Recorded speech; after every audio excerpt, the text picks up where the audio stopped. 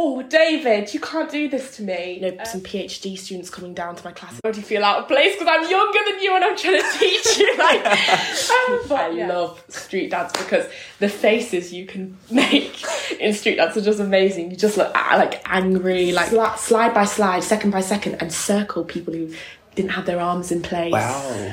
The Portuguese interview, I went in not knowing any Portuguese, not even like, how are you? This is so bad. Why did you not because care of my grandma. My grandma's 93. No. She's looking after her mum, who as a child, like, who when she was a child looked after her. Don't you dare! Don't put that in my mind. That's such a funny story.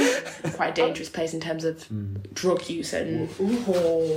That's a very big question. Emotionally struck by it, you'd probably be crying. You'd be a bit of a mess, right? I mean, I know I would. I mean, I'm very sensitive. I cry everything. Like, do you believe ghosts? So we're like, what's your opinion on spirituality? And they either get very scared or they get, oh, wow.